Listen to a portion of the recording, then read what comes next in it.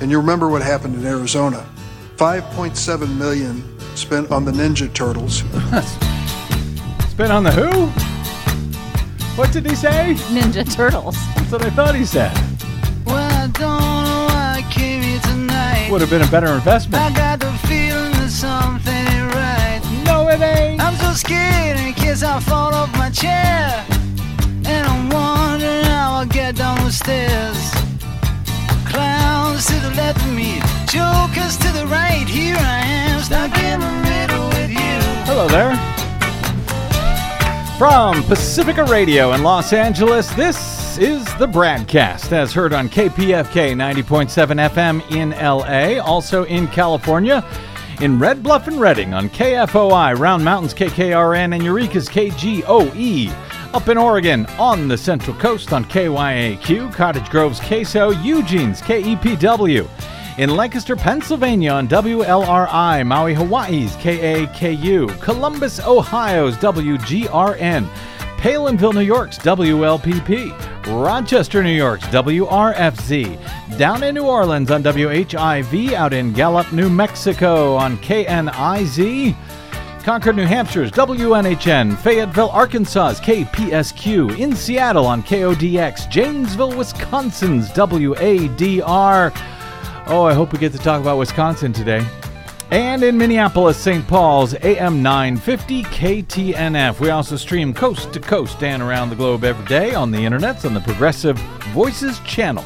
Netroots Radio, Radio for Humans, FYI Nation, NicoleSandler.com, Radio Free Brooklyn, Workforce Rising, No Lies Radio, Verdant Square Radio, and Detour Talk, blanketing planet Earth 5 days a week. I'm Brad Friedman, your friendly investigative blogger, journalist, troublemaker, muckraker, all-around swell fellow, says you and me from bradblog.com. Thank you for joining us today. We've got all kinds of stuff to cover today.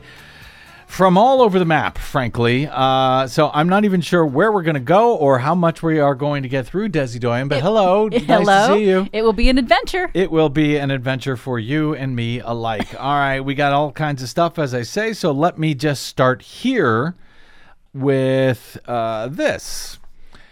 Evidence emerged Tuesday that a ship's anchor snagged and dragged an underwater pipeline that ruptured and spilled tens of thousands of gallons of crude off of Southern California, an accident that the Coast Guard acknowledged it did not investigate for nearly 10 hours after the first call came in about a possible leak. 10 hours. The pipe was split open and a nearly mile-long section apparently pulled along the ocean floor, possibly by, quote, an anchor that hooked the pipeline, causing a partial tear, according to federal transportation investigators. The spill sent up to, as you know, well, they're saying 126,000 gallons. We have since learned it is more than that. We have long warned you that those early numbers are always lowball numbers.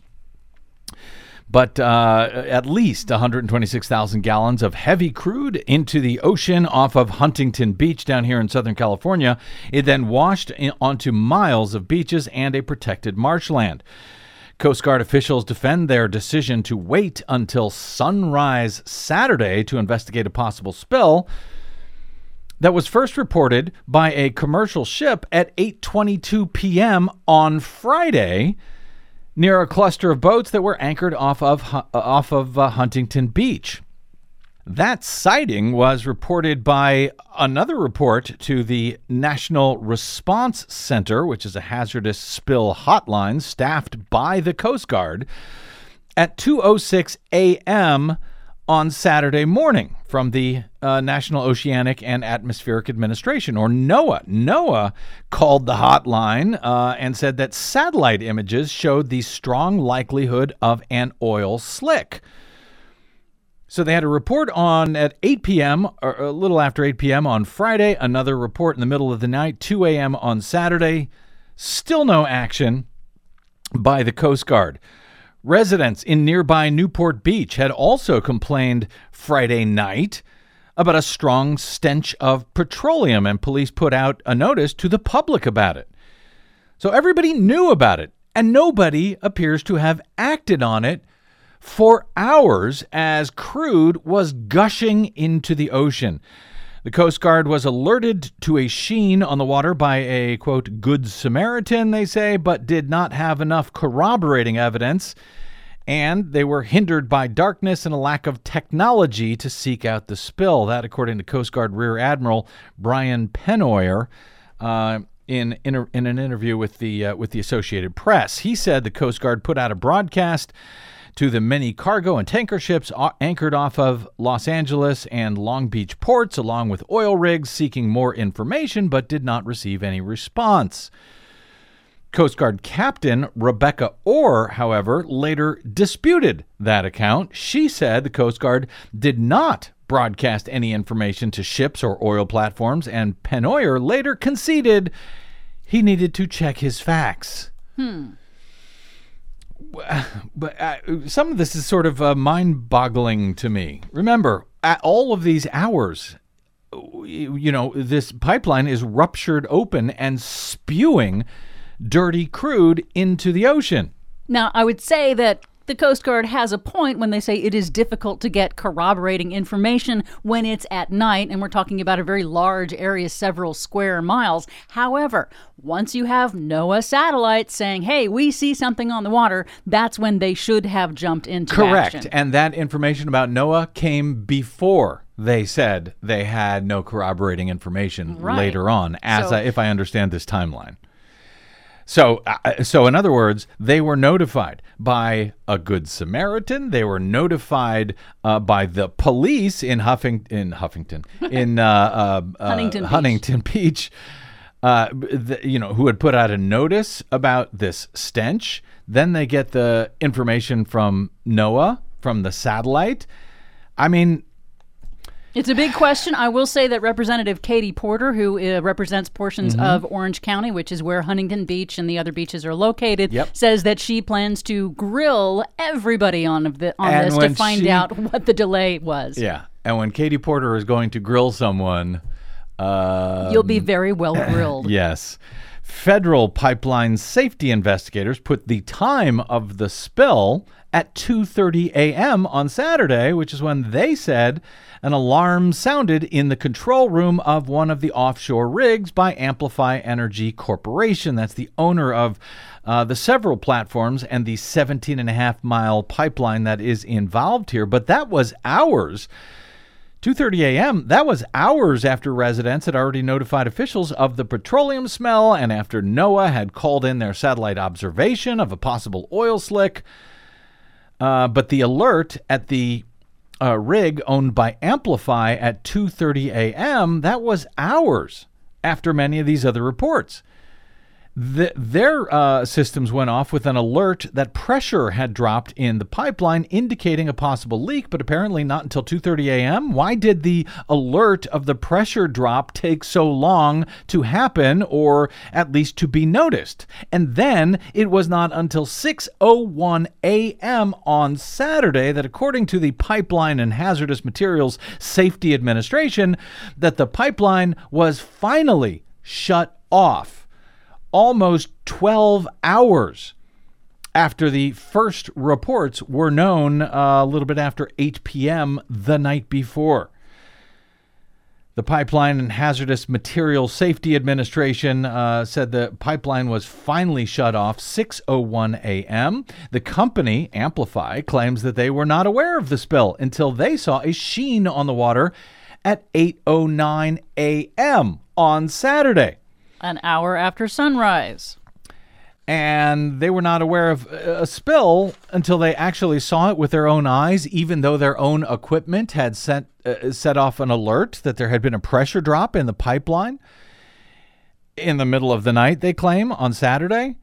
But of course, by then, thousands of barrels of crude had already spilled into the water. Moreover, the pipeline company did not report the spill Saturday until either 8:55 a.m. Now, mind you, they said they saw the sheen on the water at 8:09 a.m. And it was not reported until either 8:55 a.m., almost an hour later, based on a state report, or 9:07 a.m. That, according to the Pipeline and Hazardous Materials Safety Administration. At that point, the Coast Guard had been on the water for a couple of hours and discovered the spill as Amplify was finally making the report. The Coast Guard was finally out there. They took hours, but they were finally out there before the company even made their own report. The company's spill response plan calls for the immediate notification of a spill. Criminal charges have been brought in the past when a company took too long to notify federal and state officials of a spill. I hope that will be the case here. But here's the thing. The company claimed that the pipeline included, the best top technology for spill or leak detection.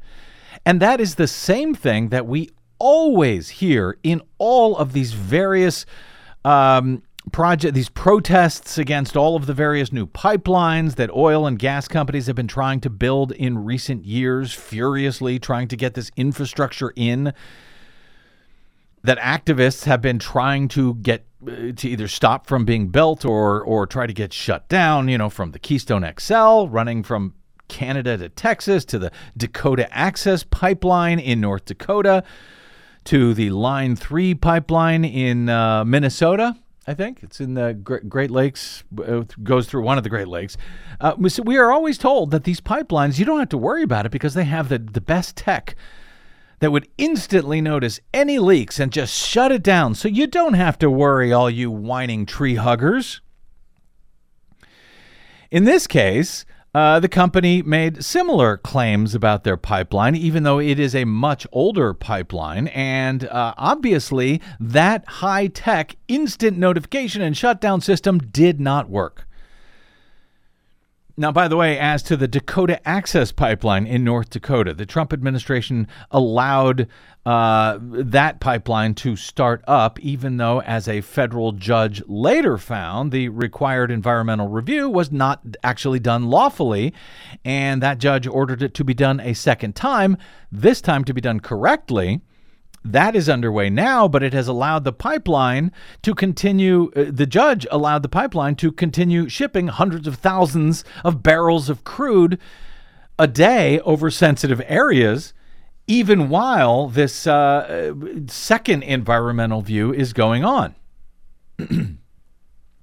That pipeline has since had, is it like 5 leaks? It's had 6 leaks in the first 6 months of its operation, and several leaks along the entire route, yes. And that's only over the past year since it began operation. And the company who owns it, Energy Transfer Partners, well, they are now facing dozens of criminal charges in Pennsylvania for leaks discovered in their pipelines in that state. They have...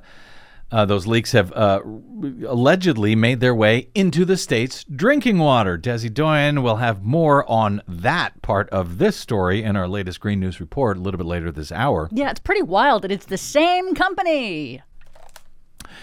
Yep. Long story short, however, speaking at a news conference this week, California's Governor Gavin Newsom, who declared a state of emergency following that spill, repeated his calls for the U.S. to move beyond oil, saying, quote, "It's time once and for all to disabuse ourselves that this has to be part of our future.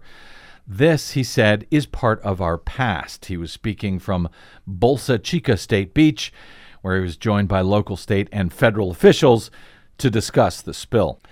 California has been a leader in restricting offshore oil drilling, going all the way back to that infamous 1969 Santa Barbara spill that sparked the modern environmental movement. But it is apparently, according to AP, easier said than done, even in California, to end such drilling altogether. While the state has not issued any new leases in state water in 5 decades, drilling from existing platforms does continue. Similarly, an effort right now in Congress, I believe it's part of the Build Back Better Act, that aims to halt all new drilling in federal waters more than 3 miles off of the coast. That would not stop the drilling that is already happening. That only appeals to new drilling in federal waters. Yeah, it's really difficult to unwind existing leases. Highly, highly difficult legally. Last year, Newsom signed an executive order banning the sale of new gas-powered vehicles in the state by 2035, which some scientists say is not nearly soon enough. Newsom acknowledged, however, as you say, Des, that it's easier to resist new drilling than it is to wind down stuff that already exists. He said banning new drilling is not complicated. The deeper question is, how do you transition and still protect the workforce when you're talking about these older platforms that have been in operation now for decades? Today, there are 19 oil and gas agreements in California's coastal water and 1,200 active wells. In federal waters, there are 23 oil and gas production facilities off the state's coast. So now what? Don't know. Stay tuned. But this has got to stop. And as I said, more on that in Desi's GNR a little bit later.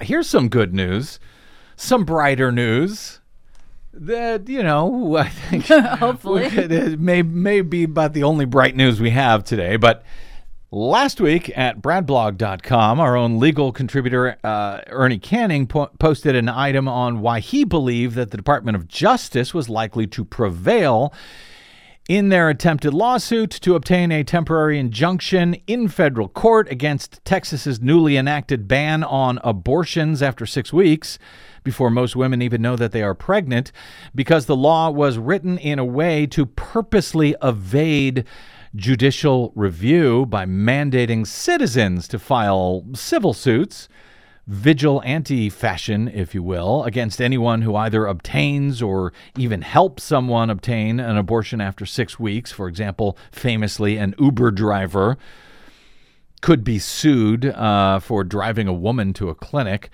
Anyway, it was written to evade judicial review rather than empowering law enforcement officials to enforce the ban by having citizens enforce it. The law was allowed several weeks ago to stand by the GOP's stolen and packed 6-3 U.S. Supreme Court because it was unclear who, if anyone, actually had legal standing to sue to block this law, since it was unclear who to actually sue. At the time that the Whole Women's Health Clinic in Texas had filed their motion to try to prevent this law from going into effect, nobody had yet been sued or harmed by the act, so it was unclear that anybody had any standing.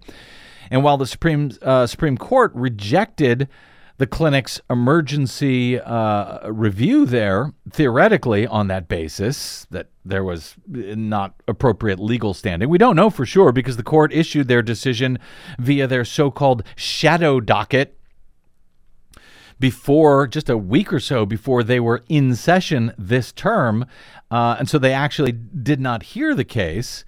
And while even Chief Justice John Roberts joined the court's 3 liberals to try and temporarily block the law from going into effect until it could actually be heard, since it is such a clear violation of the longstanding constitutional right to an abortion established as settled law by the court some 50 years ago, nonetheless, the court's 5 other Republican appointees let the law go into effect, stopping almost all abortions overnight in the Lone Star State.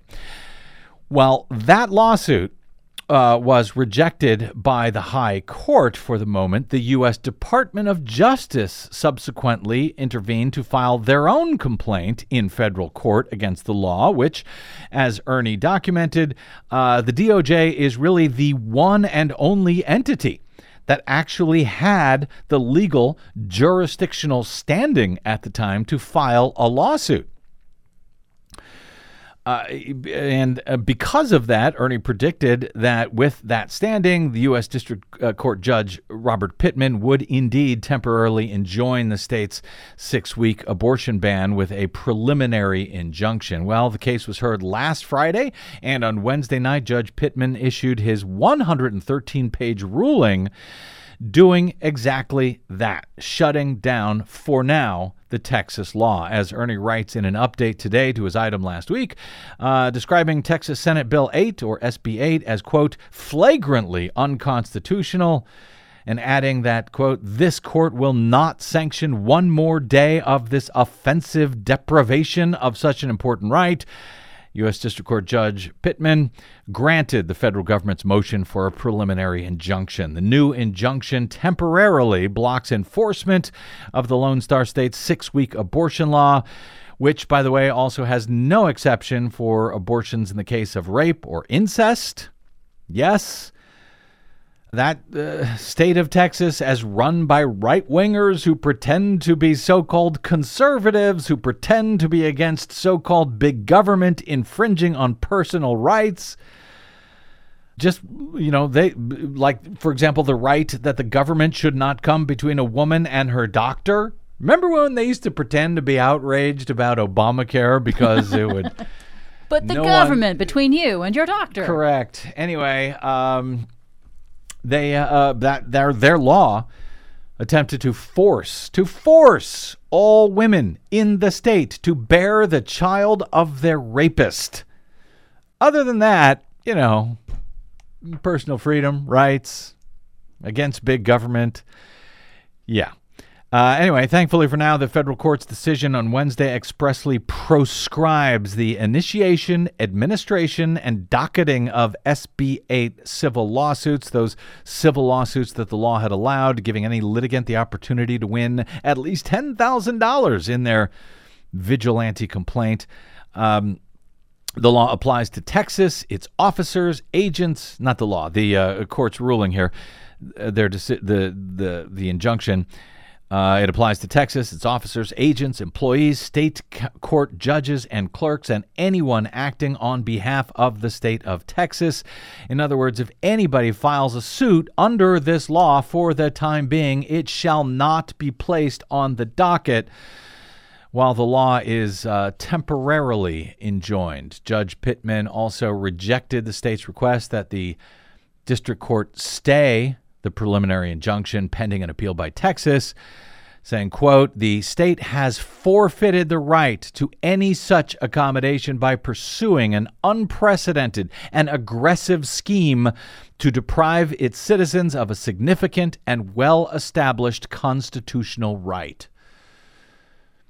Noting that he disagreed with Judge Pittman's ruling, Texas Attorney General Ken Paxton, you remember him, he's the top law enforcement official in the state who has been facing criminal indictment on securities fraud charges for years. As he has served as the state's top law enforcement official, he is also currently being investigated by the FBI for criminal bribery and abuse of office, following a criminal complaint that was filed by 7 of his own top lieutenants in his own office. Yeah, that Ken Paxton announced that his office has, quote, "already taken steps to immediately appeal the ruling to the ultra-right-wing U.S. Fifth Circuit Court of Appeals. Absent an unlikely emergency appellate stay of Judge Pittman's ruling," Canning reports, Texas medical providers will immediately be able to resume in-state abortion services without risk of vigilante lawsuits, at least for now. So we will likely be hearing from far right-wing U.S. Fifth Circuit Court of Appeal on this matter at some point in the near future. And no matter which way they decide, I suspect the matter will also then make its way to the U.S. Supreme Court. Yep. Which has already docketed a 14-week abortion ban out of the state of Mississippi, if I remember correctly, which specifically asks the court to overturn Roe v. Wade to remove the federal constitutional right to legal abortion services, just as the same right-wingers who stole and packed the high court's majority have sought for many, many years now. And after this term, under the this stolen right-wing majority, it's very possible, very likely even, that they will get their wish. Elections have consequences. Anyway, we will see. For now, for the moment, some good news out of the state of Texas. Where am I here? As we reported yesterday, shortly after the news broke that Mitch McConnell and Republicans did indeed blink in his terroristic threat of sinking the U.S. and global economies by blocking the Democrats' attempt to raise the dumb debt ceiling. It was so dumb that any of this has to be done. So dumb that this is even a law. But anyway, the Democrats are attempting to raise it so that they can, so that the U.S. can continue to borrow the money needed to pay off its bills for stuff that Congress has already authorized the spending for, such as the $8 trillion in debt that was run up through deficit spending by Republicans during the Trump presidency. Well, on Thursday, Senate leaders announced an agreement to extend the government's borrowing authority into December, temporarily averting an unprecedented federal default that experts say would have devastated the economy. Hopefully, the agreement will now move quickly through the Senate, though there are still some opportunities for Republican senators on their own to block this temporary measure that only holds all of this off until December. But this still has to get passed through both the Senate and the House as the October 18 drop dead date, according to Treasury Secretary Janet Yellen, is quickly approaching. At that time, the U.S. would run out of money to pay its debts for the first time in U.S. history. Hopefully, that does not now happen as this bill is allowed to move forward, allowed by Mitch McConnell and hopefully the rest of his Republican caucus. As AP describes it today, in their agreement, the Republican and Democratic leaders edged back from a perilous standoff over lifting the nation's borrowing cap. Got that? The Republican and the Democratic leaders, they both edged back. Both sides. This was a case of the Republican leader and the Republicans, all 50 of them in the Senate, holding the entire nation, the entire country, hostage. Democratic Majority Leader Chuck Schumer had nothing to edge back from. Why is this a both sides issue, AP? Unfortunately, they are not alone in their bad and misleading coverage of this. James Fallows, at his Breaking the News newsletter, has been following the mainstream corporate media coverage of this GOP chaos mongering to, in his own words, see how and whether the press can keep its bearings and help the public do so during another dangerous episode in American governance. Now, if you only listen to the BradCast for your news, you probably don't understand how the media has been both sidesing this. What the AP, what I just read there from the AP, that both Republican and Democratic leaders edged back from their perilous standoff. That's not actually all that unusual. We have seen a lot of mainstream media coverage like that. We do not cover it that way because we like to cover it accurately. We don't both sides it. We don't need to take an unlevel playing field and somehow make it balanced for the bad guys. As Fallows reports, the debt limit is not a serious, quote, issue. He says there's no legitimate reason for politicians of either party to oppose raising the federal debt limit. None. The annual federal deficit, he notes, and the resulting cumulative federal debt are the results of decisions about taxes and spending that the Congress has already made. They're not the causes of the debt any more than a thermometer is the cause of a heat wave or of a fever. But it is not, while not an issue, it is a serious threat. In practice, hitting the limit or defaulting on the national debt can mean that the U.S. Treasury might have to suspend or curtail its issuance of federal bonds, notes, and bills, which in turn would disrupt markets and economies all around the world. And the crisis did not just, quote, happen, as many outlets have described it. Fallows notes one political party intentionally brought it on and has been defending it with arguments that combine cynicism with bad faith. All of these debt limit hypotheticals, he notes, would be behind us now, and national energies could have been freed to face our zillion other problems were it not for intentional GOP obstruction. As a reminder, he says, this could have all been over days ago. The problem persists only because every Republican in the Senate was willing to stand with McConnell and filibuster the debt limit bill. To what end? Well, to judge by Republicans' own remarks, the motive appears to be embarrassing the Democrats by making them scramble to solve this manufactured crisis. Plus, according to John Cornyn of Texas, bogging them down in parliamentary procedures to run out the clock and keep them from doing anything else. But as Fallows explains, that's not how it's come over in much of the press coverage, for which he has identified some framing points to help the public understand how to read this coverage that they are seeing. He says to call this a disagreement between Republicans and Democrats is misleading. You can disagree about immigration or policy toward China or whatever, but this is not a disagreement. This is a nihilistic threat. To call it an impasse or a standoff is misleading as well.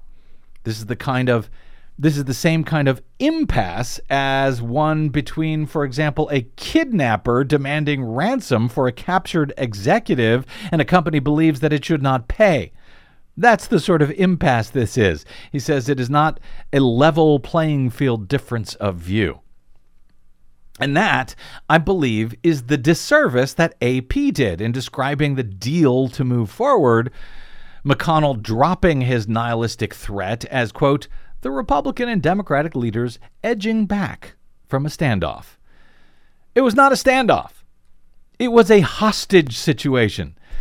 And as Fallows further points out here, to call it Washington dysfunction or just the messy game of politics, he says, also distorts reality. The system may be broken, but someone specific did the breaking.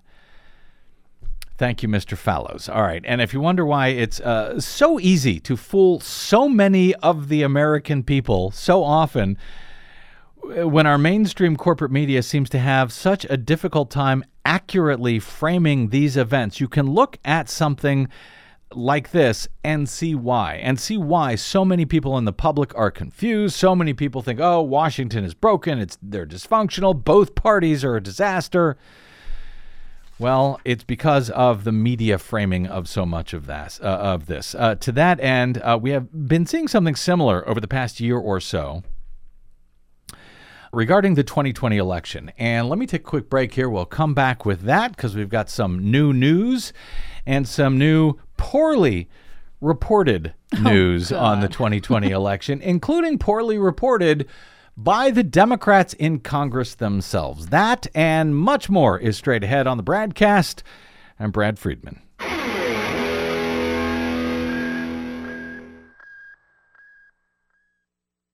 What the public hears on the public airwaves matters. At the BradCast, we do our best to bring you accurate news and analysis on the issues that actually matter, and we do it all independently, without corporate or political influence. But we can't do it without you, now more than ever. Please help us stay on your public airwaves by going to bradblog.com/donate to help keep us going. That's bradblog.com/donate.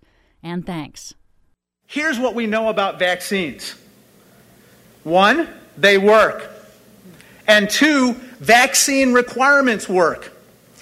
Since President Biden announced vaccine requirements less than 1 month ago, the number of people unvaccinated in this country went from 95 million down to 67 million, a drop of 30% of the unvaccinated population, or 30 million people in 1 month alone. So, in the words of the James Bond movie opening tonight, it's no time to die. It's time to get vaccinated.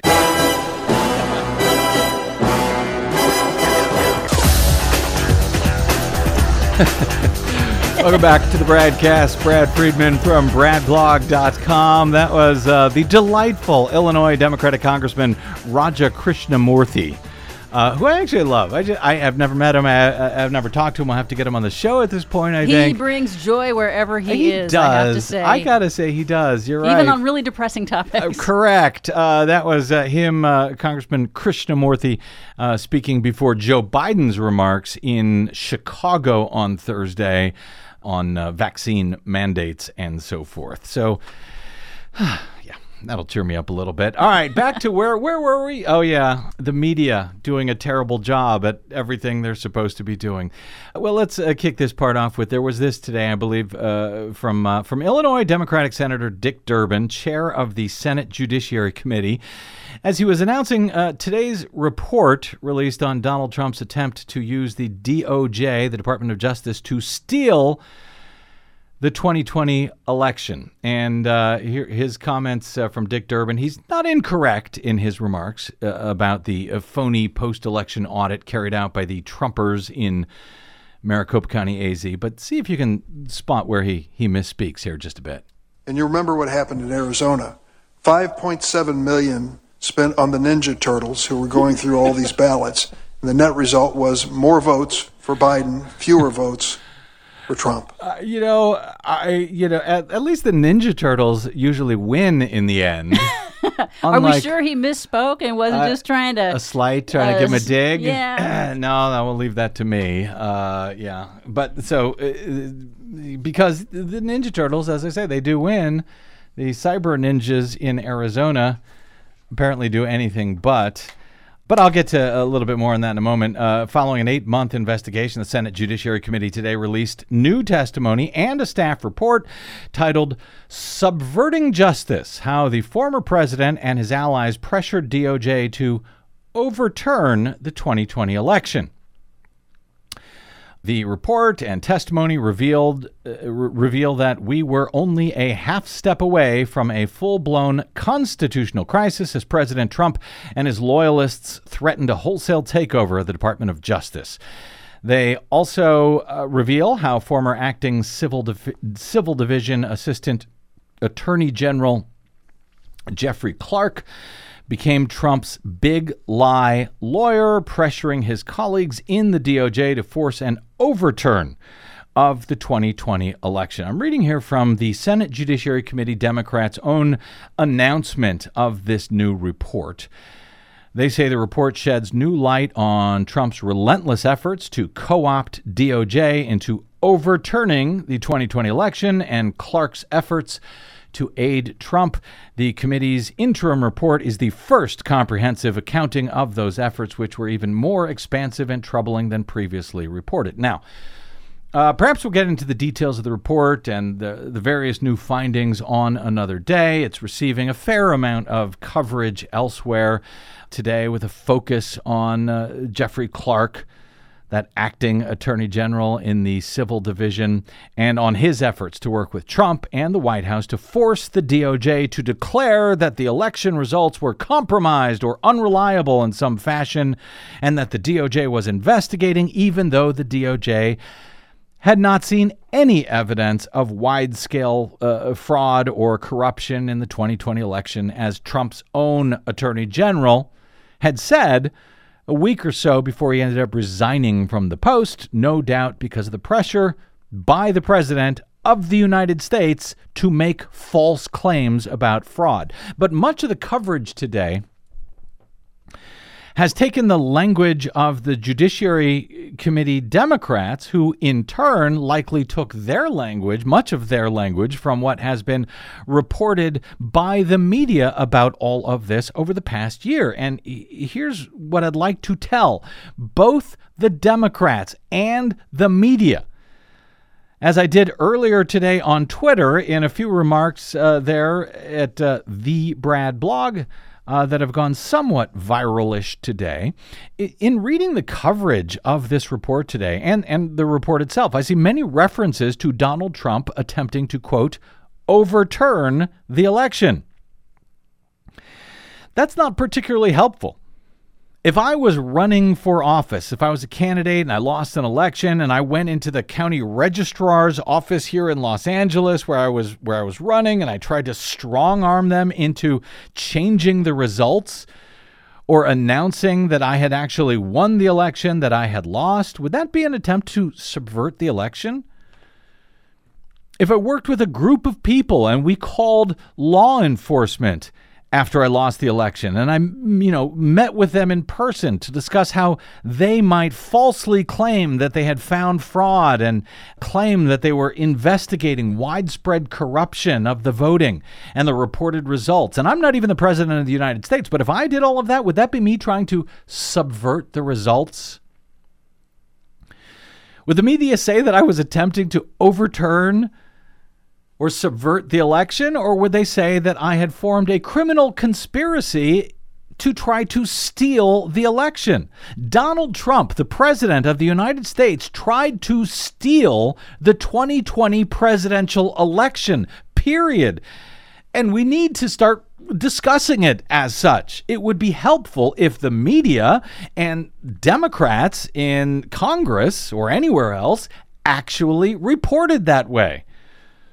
Donald Trump tried to steal the election. He was not trying to subvert the election. He was not questioning the results, as many have reported he has done over the past year.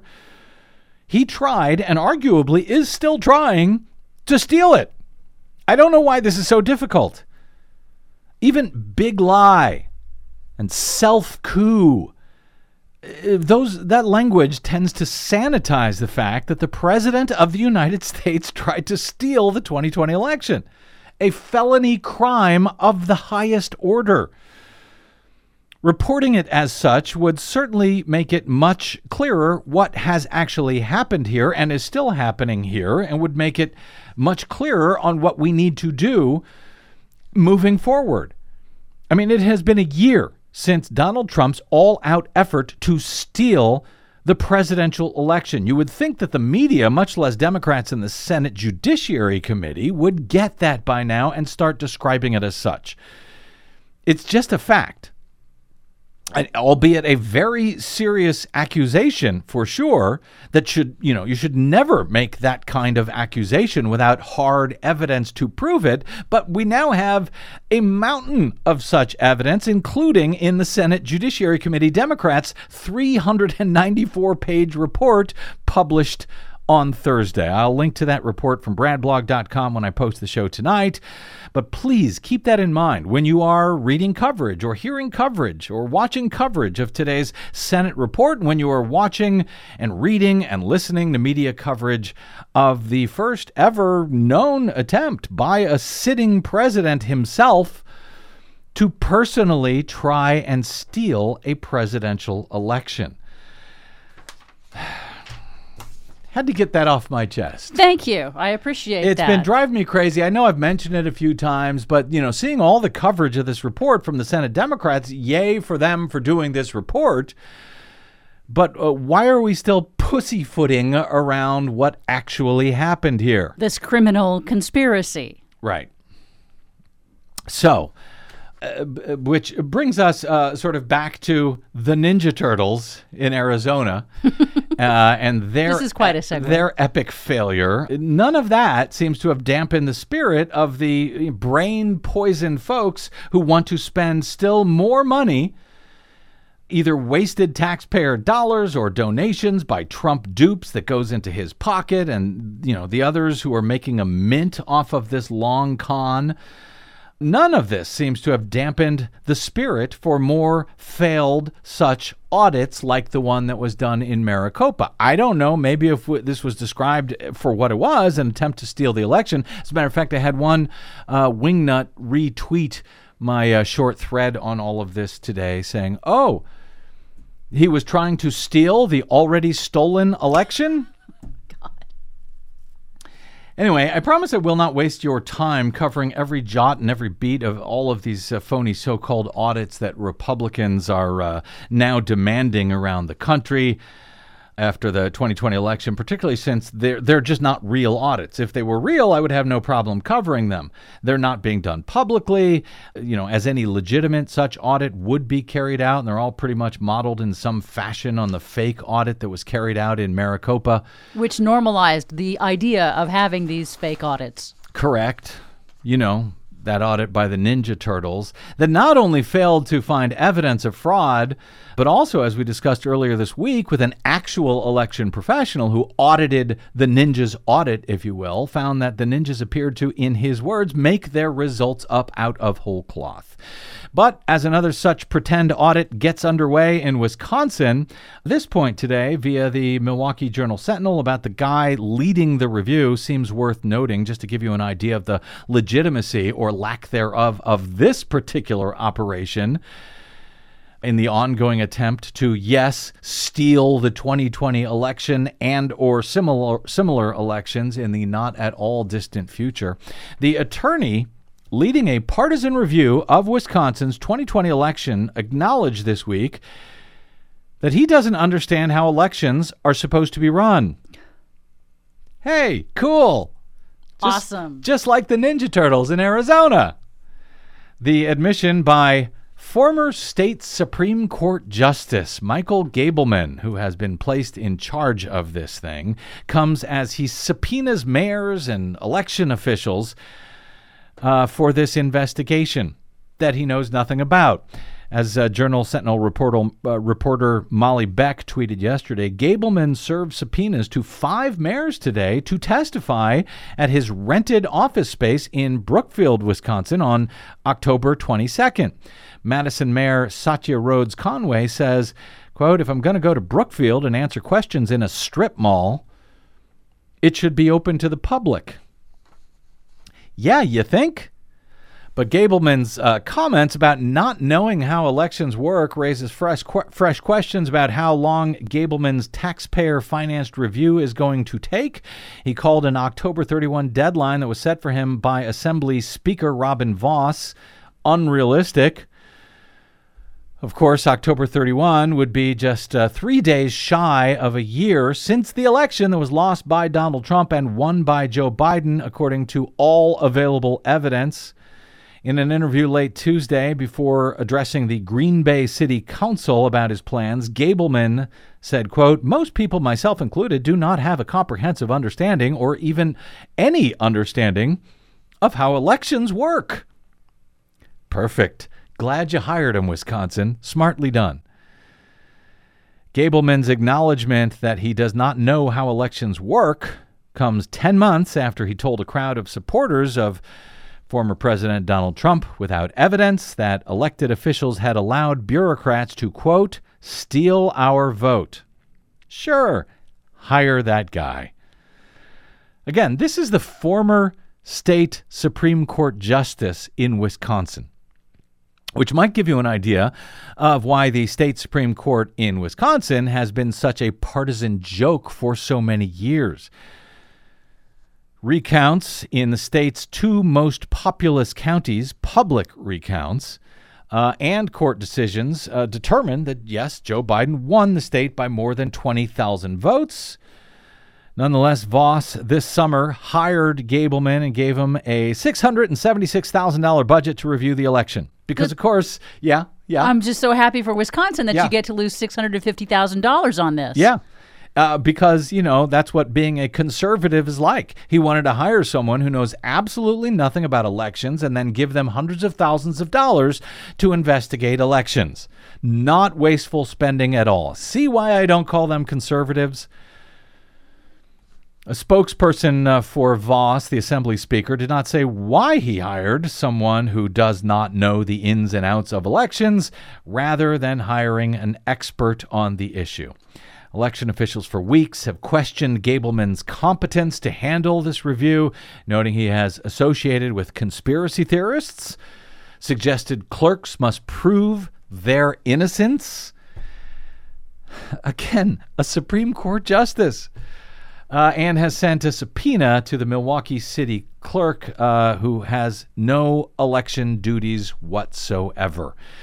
Gableman this summer also met with officials conducting a partisan review of the Arizona election. He attended the South Dakota Forum hosted by the My Pillow guy, Mike Lindell, who has baselessly claimed that China hacked the election. So, yeah, it's not like he knows nothing about elections. More recently, he has also been in touch with Shiva Ayadurai, known among the MAGA mob as Dr. Shiva, who falsely stated that Massachusetts destroyed 1 million ballots, has claimed without evidence that votes were taken away from Trump based on the science fiction novel The Hitchhiker's Guide to the Galaxy. And Dr. Shiva also got all kinds of stuff wrong in his presentation to the Arizona State Senate a few weeks ago about his review of absentee ballot envelopes as part of the Ninja Turtles audit.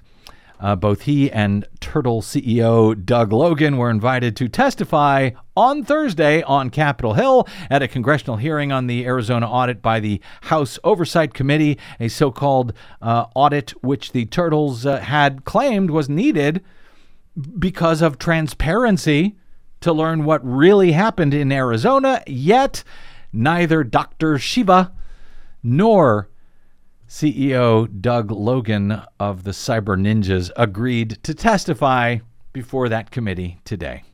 So much for transparency. I guess they were busy counting their money instead. Hopefully they're better at counting their money than they are at counting the votes of voters in Arizona. Quick break and we're back with Desi Doyen and the Green News Report. I'm Brad Friedman.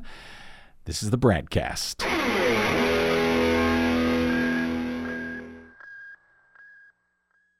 The BradCast and the Green News Report are 100% independent, 100% listener-supported. But we can't do it alone. We need you. Please help us bring real facts to listeners at independent stations around the nation. Please drop by bradblog.com/donate. That's bradblog.com/donate. And thanks. We're going to make it? Yeah, sure. We're on time? Yeah. Only if I go right now, though, right? Yes. Okay. Right now, let's get to it. Our latest Green News Report. The pipeline has essentially been pulled like a bowstring, and so at its widest point is 105 feet away from where it was. Ship's anchor appears to have caused devastating Southern California oil spill. Fossil fuel industry receives $11 million in subsidies every minute, new report finds. Plus, the drinking water for a minimum of 150 families in the Commonwealth was contaminated. Pennsylvania Attorney General files criminal charges against pipeline developer. All of those criminal stories and more straight ahead. From BradBlog.com, I'm Brad Friedman. And I'm Desi Doyen. Stand by for 6 minutes of independent green news, politics, analysis, and snarky comment. We are going to rewild parts of the country. We're planting tens of millions of trees. Otters are returning to rivers from which they've been absent for decades. Beavers that have not been seen on some rivers since Tudor times, massacred for their pelts, and now back. And if that isn't conservatism, my friends, I don't know what is. And I don't know what it is either, Mr. Prime Minister. This is your Green News Report. Build back beaver, I say.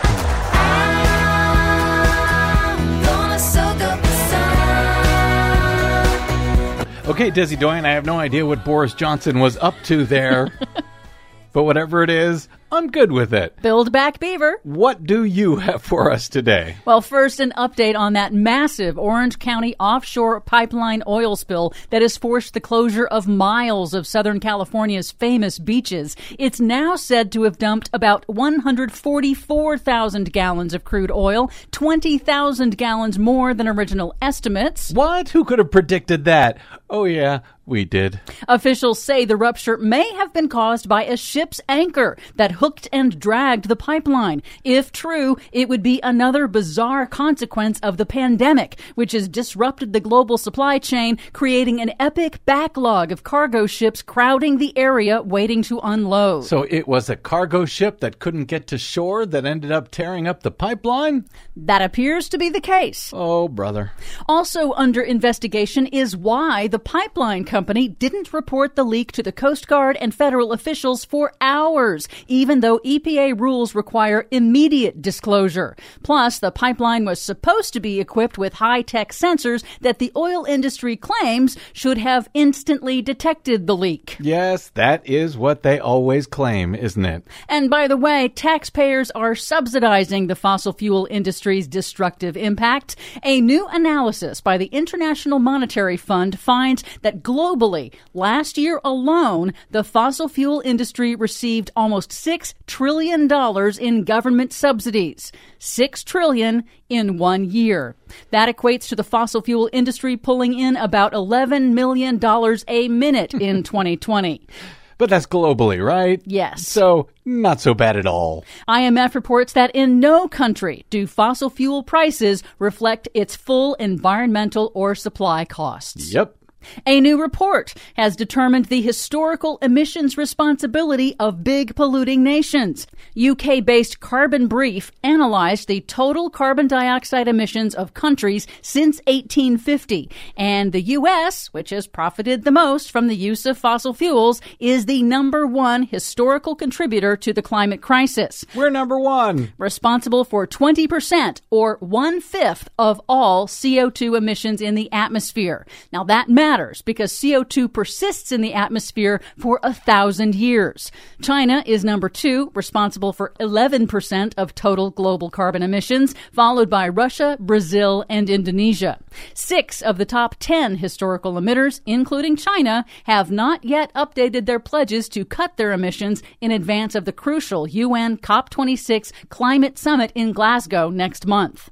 Finally, in accountability news, Pennsylvania's Democratic Attorney General Josh Shapiro this week charged Texas-based pipeline company Energy Transfer with 48 counts of environmental crimes related to the Mariner East 2 fracked gas pipeline. The majority of charges allege that since 2017, Energy Transfer has illegally released toxic industrial waste and drilling fluids in 11 counties across the state, which polluted lakes, rivers, wetlands, and drinking water supplies. How unlike them. Hundreds of thousands of gallons of contaminated drilling fluid found its way out of the drill path into our waterways and into some Pennsylvania homes. And evidence presented showed the drinking water for a minimum of 150 families in the Commonwealth was contaminated. So, Energy Transfer Partners, aren't they the ones who own the Dakota Access Pipeline? Oh, yes, they are. The one that ships 600,000 barrels of crude a day up the Missouri River through North Dakota, and that was unlawfully approved for completion and is now undergoing a second environmental review, court-ordered, even while it's still allowed to operate. That's the one. I'm sure everything will be fine. Go get him, Mr. Attorney General. For much more on all of these stories and the ones we couldn't get to today, check out our website at greennews.bradblog.com. I'm Brad Friedman. And I'm Desi Doyen. And this has been your Green News Report. Breaking the law, breaking the law. Yes. Breaking the law, breaking the law. And they're busted, I hope. Well, I hope so, too. Thank you very much to our producer, Desi Doyen, to all of you for spending a portion of your day or night with us. If you missed any portion of today's show or any other, you can download it anytime for free at bradblog.com. That, of course, is made possible by those of you who support our work by stopping by bradblog.com/donate, or just hit the donate button anytime you're at Bradblog. Is that asking too much? You can also drop me email. I am BradCast at bradblog.com. On the Facebooks and the Twitters, you will find me at the Bradblog. That is it. I will see you there. Until we see you here next time, thank you for joining us. I'm Brad Friedman. Good luck, world.